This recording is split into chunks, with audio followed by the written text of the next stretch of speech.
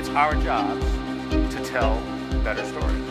And always remember, it's the risk takers that are rewarded. People are sick and tired of being marketed to, and they're sick and tired of being sold. The single biggest story today in sales and marketing is how our customers are buying differently. Hey everyone, and welcome to the Growth Hub podcast brought to you by growth marketing agency Advance B2B. It's your host here, Edward Ford, and joining us today on the show is Mikko Honkanen, the co-founder and CEO at Vainu.io, a bootstrapped Finnish sales tech SaaS company. Now, in this episode, Mikko shares his experience of growing Vainu, which has bootstrapped its way to over 15 million in annual recurring revenue. And Mikko tells us why the founding team decided to bootstrap, how Vainu was able to validate demand and establish product market fit, and how they were able to differentiate and position themselves within the crowded MarTech and sales tech space.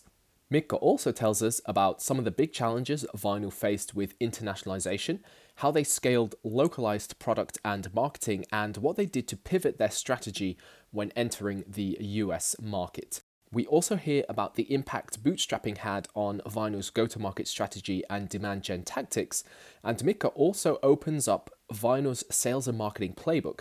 So there are a lot of solid takeaways and some truly invaluable advice in today's episode. So whether you are bootstrapped or not, a CEO, a founder, or working in sales and marketing, then there is something for everyone. So here is episode number 34 of the Growth Hub podcast with Mikko Honkanen, CEO and co-founder at Vainu.io. Welcome to another episode of the Growth Hub podcast, and it is my pleasure to welcome Mikko Honkanen, co-founder at Vainu.io, to the show. So Mikko, thank you so much for joining us here today on the Growth Hub podcast. Yeah, thanks for having me. Yes, I am super excited about this episode for many reasons, but you are also the first ever Finn to come on the Growth Hub podcast. And we're, of course, based in Helsinki, Finland.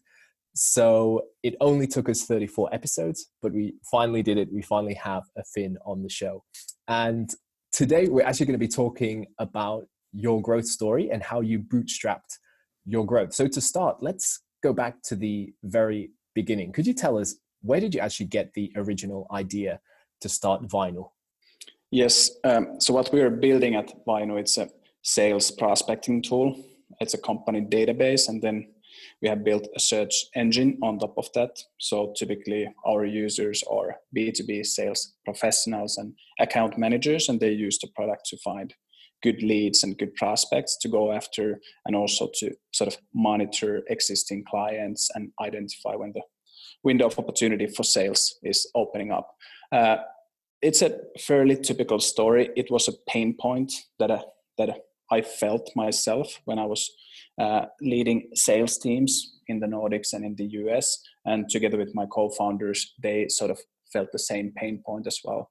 Pietari, another co-founder, was back then responsible for global key accounts in a software company.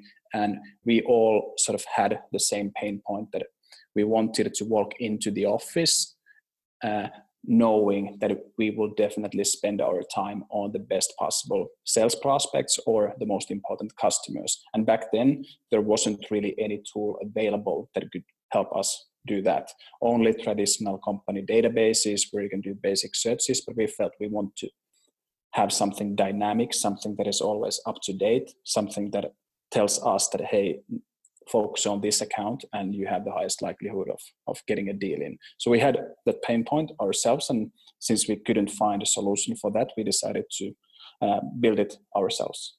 Okay, great. And I know many companies in SaaS are obsessed with getting funding and raising capital, but why did you guys decide to fully bootstrap Vainu?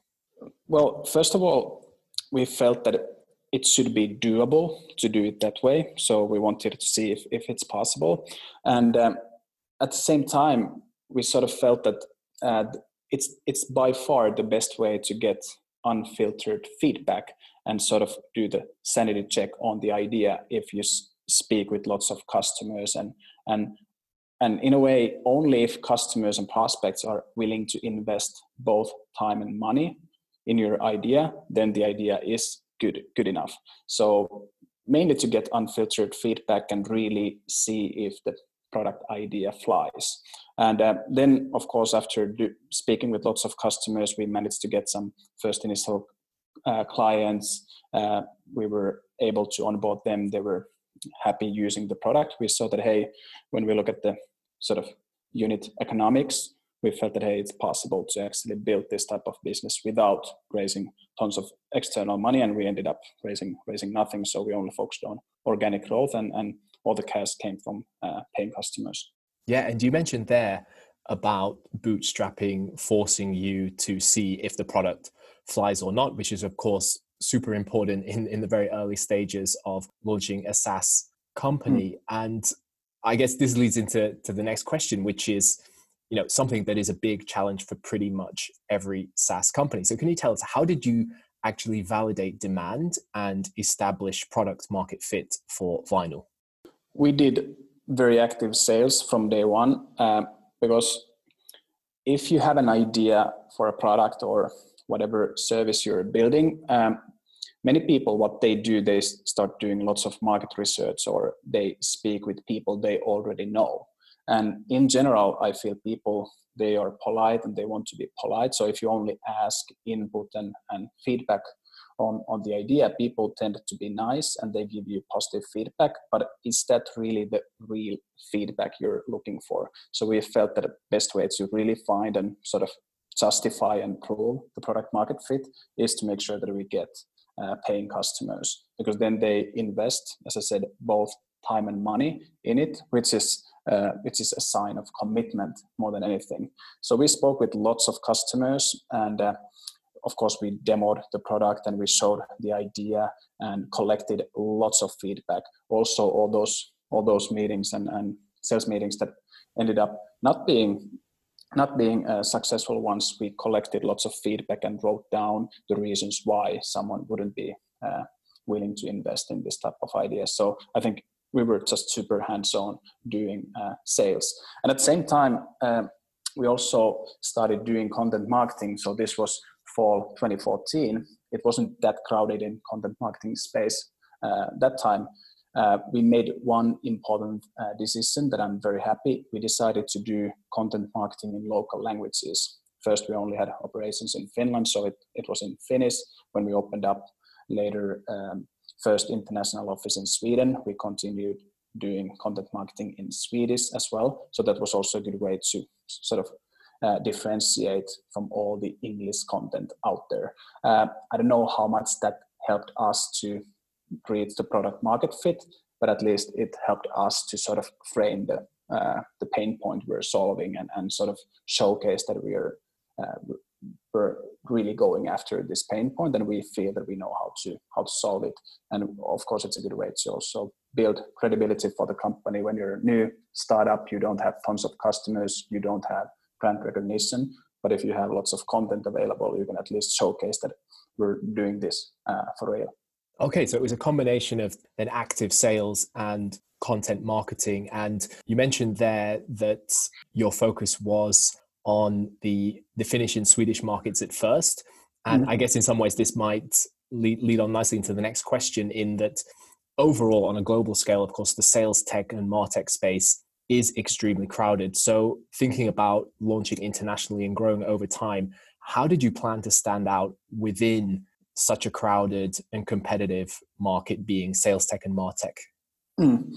Yeah, it is indeed a crowded space. There are lots of apps, but when it comes to the real question of sort of like which prospects and customers I should spend my time on and how to approach them, you actually need lots of local data, which means that this space that we're in, which is a company data business more than anything, it's not that crowded, and it's also fairly local, because you need to have local data sets to provide the solution. So we don't compete with companies that are only in the US. We don't compete with Asian companies and so on. We only compete with companies who have some data sets in these countries that we operate. So in a way, lots of apps definitely out there, but our business and this domain is fairly local, and you need to sort of expand country by country. and not only local data sets, but if you want to use machine learning and build training data sets for the algorithms, you need to have those data sets in local languages. So that sort of makes the business a lot more local compared to some other categories like CRM category, marketing automation category, where the location is not that important. But for us, we have never felt that it's a crowded space for us, mainly because of these factors, that it's a fairly local domain we operate. Yeah, exactly. And as you did scale up over time, how did your decision to bootstrap then impact the implementation of your go-to-market strategy and then the demand gen tactics that you use to actually power your growth? Well, if you bootstrap the company, you don't, of course, have tons of money to spend on things that don't generate short-term results. So first of all, the organization had to be very lean. So we had a rule of thumb that every single person more or less needs to build the product, or they needed to build sales pipeline. And then once we got customers, then of course we had certain people who worked with existing customers, but very lean organization so that we have enough money to build the company. Also, it helped us to prioritize things. Of course, we had to put lots of focus on things that will generate short-term results. So active sales is a good example of that. A lot more difficult to do, to put lots of focus on brand recognition and so on, because results are not that short-term and you need them if you want to bootstrap. It also helped us to prioritize on a product side, because you cannot build tons of different products. You cannot solve tons of different pain points. You need to be very focused. And I think it was only a good thing. We ended up being very good at solving that well-defined pain point because we were not rich in cash when bootstrapping the company. So that sort of helped us to make the decisions that let's do very active sales and let's combine it with localized content marketing that is also data-driven. We even sort of coined the term smartbound, meaning that we do both inbound and outbound at the same time. And we use data a lot in both of those funnels. Okay, that's great. Yeah, love the term smartbound. And you mentioned there that there was a focus on specific markets and scaling up across local countries. I guess that's primarily or at first within Europe. So how did you actually manage that challenge of scaling up, considering you were doing local marketing across multiple countries in local languages? Really, the simple answer is that we had one global playbook. So it's actually the first ever written document that we created. In the early days, it was sales and marketing playbook, and it also covered the customer journey. So we broke down a playbook that we still use. It's actually these days 150 slides, but we've been updating that every single week. So we created a playbook and we said that this is the way we do things. So there are certain things that we do not make any compromises, such as that we're data-driven, we're active in sales, and this is how we prospect, this is how we book meetings, this is how we conduct demos, this is how we follow up existing cases, and so on. So we created a playbook, and then, of course, if needed, we can localize it so that it always makes sense on a local level. But I think that was such a good decision to have one playbook that we use, because then even though we do business in different countries and we have operations also outside the Nordics, we know that the sort of core methodology is same in all the markets, and that of course gives us scalability quite a bit, because if we want to change something, we can change something at the same time in all the places. We just need to update the playbook and implement the changes. So playbook is definitely the number one thing. We also wanted to have the same DNA in all the offices. So whenever we open up a new office, one thing that we have learned, it's super important that we always send an existing person from existing office to be part of that new office, at least the first 6 months or so that we have the same culture, same values, and same methodologies in place. So I think those two things combined were some of the key things we made. Yeah, that's great. And I love the idea of the sales and marketing playbook. And I would love to hear a bit more about that as you started to gain traction and scale up what would you then say were some of the key factors that enabled you to grow? So are there any secrets from your playbook that you can share with us? I think number one thing is to measure everything, right? So that you have data. And we have been very data driven from day one. So we know the number of people who have visited our website in fall 2014. We know how many new contacts we have created from the website. We know the conversion. We know how many meetings we have landed with those inbound leads. We know the response time from the early days, how long it took to respond to an inbound request. Also on the sales side, we know the number of calls we have made. We know how many meetings we have had, how many of them ended up in the proposal states, what has been the hit rate or close rate from proposals to clients. So we've been very data driven. And I think that's the key, because then you don't have to guess and you can A/B test lots of things.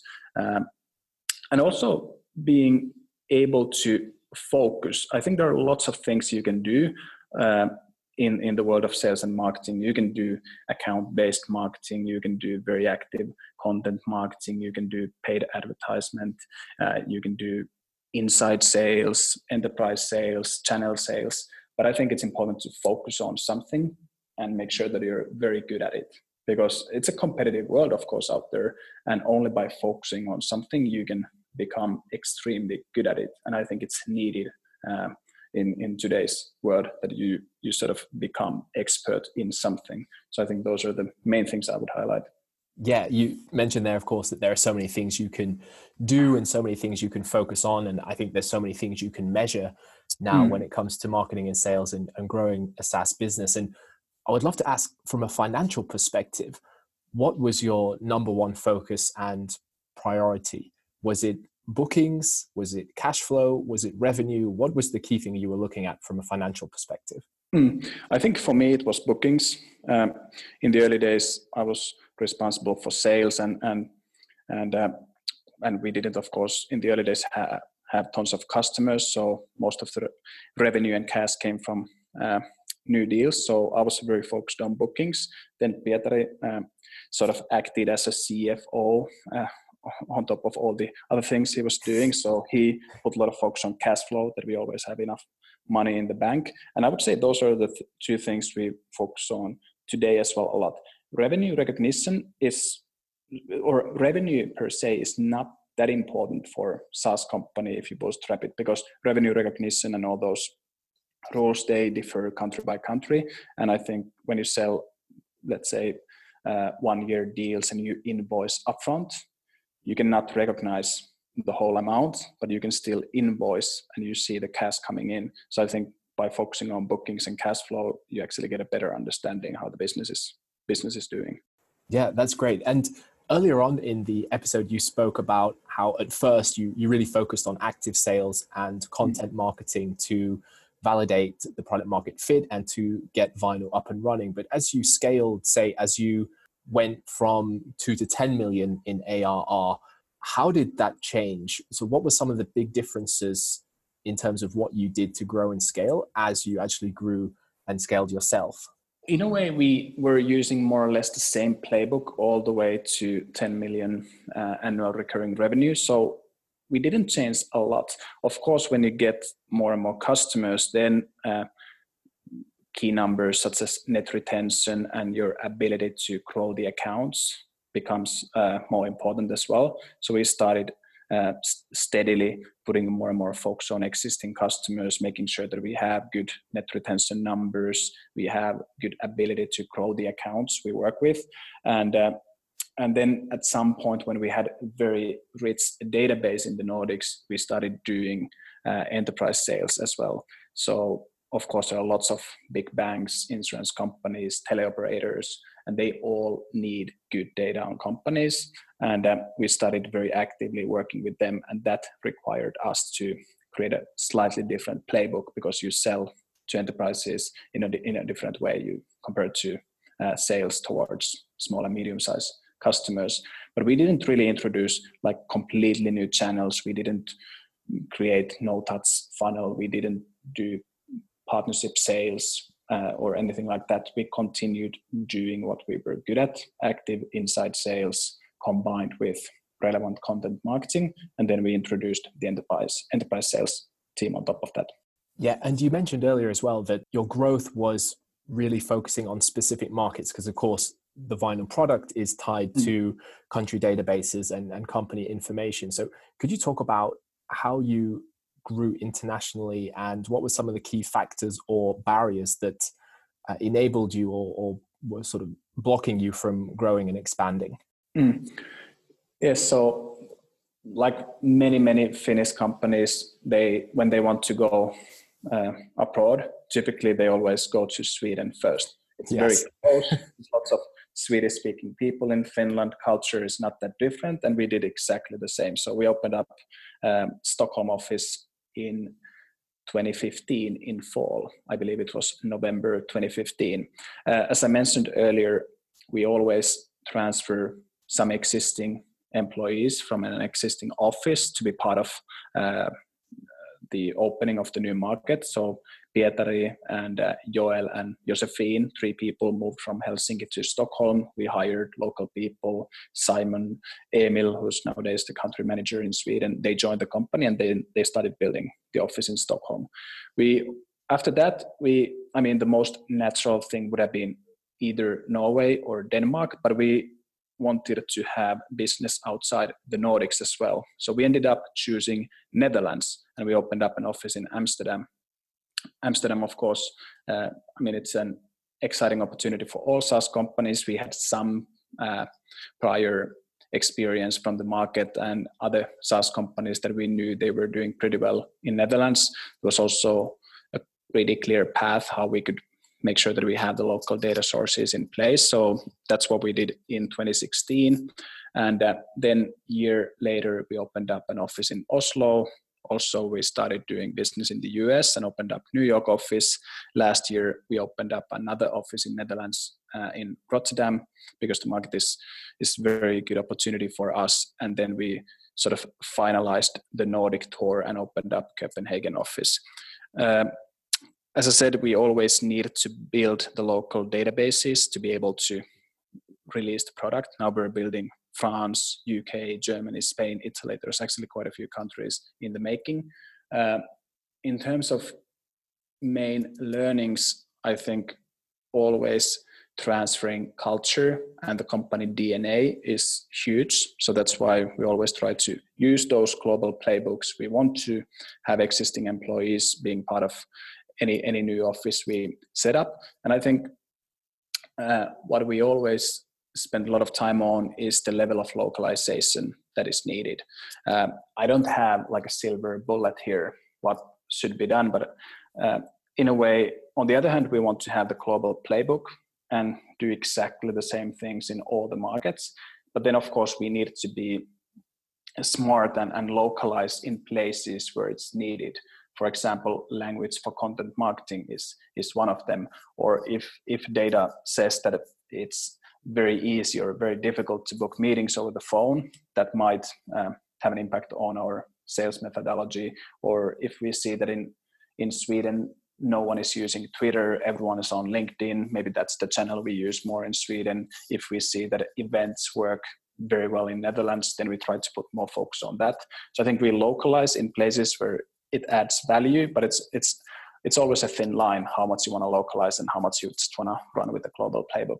Yeah, absolutely. So looking back, what would you say were some of the big challenges that you faced over the years, and how did you actually overcome them? I think one that I can think of is that sort of that you need to make sure that you don't fall in love with present. Because if you're building a startup or a growth company and you end up being successful, it means that you grow.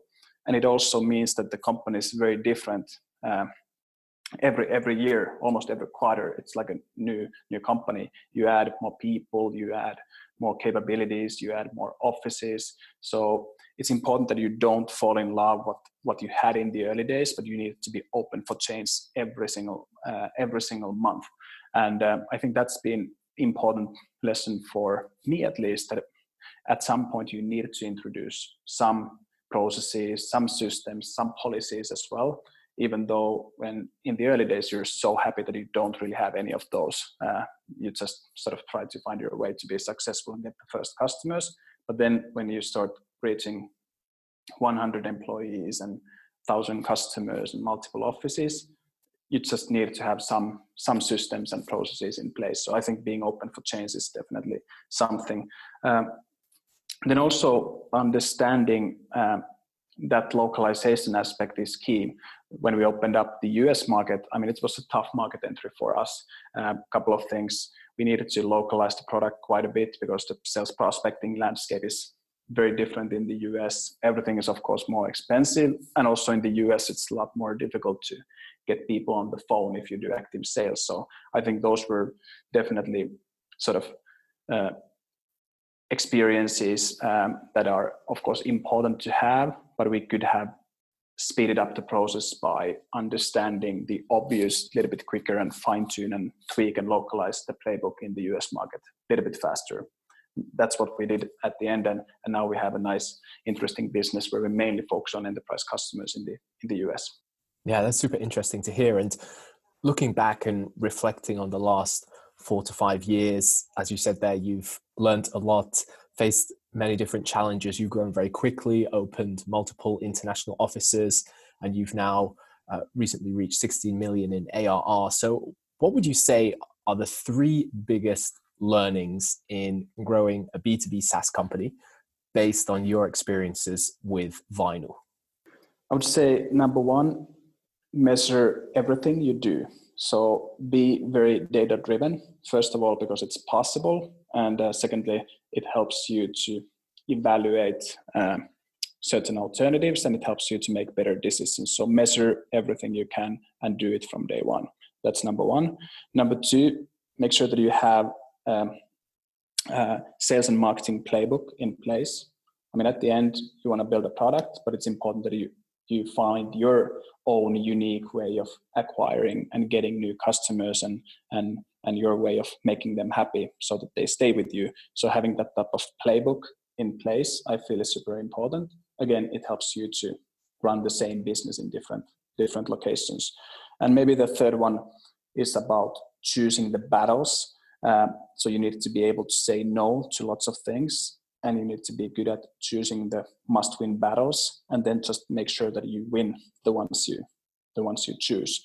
It's very difficult to do everything at the same time. You have limited resources, limited areas that you can focus on. So important that you pick the battles you really need to win, and then you do everything in your power to make it happen. Yeah, that's great. So measure everything, create a sales and marketing playbook, and choose your battles wisely. So this is great. And Mikko, let's now move to closing questions in the Fast 5 challenge. So all I'm going to do is ask you 5 questions, and all you need to do is answer as quickly as possible. So are you ready? Yes, I'm ready. Okay, let's do it. So the first question is, what would be your 1 book recommendation for others to read? Well, not a business book. I think people read lots of business books anyway. So it's a book by Paul Kalanithi, When Breath Becomes Air. That's the book I would recommend. Okay, nice. Second question, a SaaS company that you love and why? EcoSign in the early days, and mainly because of CEO, co-founder Jason Lemkin. I think he has done an excellent job making SaaS playbook available for everyone in the industry. So EcoSign in the early days. Yes, we love Jason Lemkin, the godfather of SaaS in many ways. Third question, your favorite place to read about marketing online? Typically, just following key influencers like you on Twitter and on LinkedIn, and then I catch interesting links from the feed. That's the main way how I get interesting articles about marketing. Okay, that's great. That's the first time anyone's mentioned me, so I really appreciate that. Perfect. Fourth question, most important growth metric? I don't want to say magic number, so I'll pick 2: customer acquisition cost payback time and net dollar retention. Nice. And fifth and final question, what would be your 1 best piece of advice for fellow marketers? Benchmark with other SaaS companies, go out and visit other growth marketeers, be open, be transparent, share numbers, share stories, share successes, failures. I think you will learn a lot. We have this tradition at Vainu that we go out to new cities where we don't have any offices, and we set up meetings with other SaaS companies, and then we do lots of benchmarking, knowledge sharing, and such a good way to get new ideas and see what might work for us as well. Yeah, that's great. Love it. Brilliant idea. So, hey, Mikko, I have to say a massive, massive thank you for joining us today and sharing your story of bootstrapping Vainu and all the valuable lessons in strategy, in marketing, sales, and growth. It's been absolutely awesome having you on the show today. Yeah, thank you so much for having me. It's been lots of fun. That was Mikko Honkanen with the Bootstrappers Growth Playbook. So I hope you enjoyed this episode, and if you want to connect with Mikko, you can find him on Twitter at Mikko Honkanen. And if you enjoyed the show, then please leave us a review, and you can always reach out to me on Twitter at Nordic Edward or connect with me on LinkedIn. So thank you so much for listening to the Growth Hub podcast, brought to you by Advance B2B. This is your host, Edward Ford, signing off, and make sure you check out advanceb2b.com for more content and resources on everything B2B SaaS growth. It's our jobs to tell better stories. And always remember, it's the risk takers that are rewarded. People are sick and tired of being marketed to, and they're sick and tired of being sold. The single biggest story today in sales and marketing is how our customers are buying different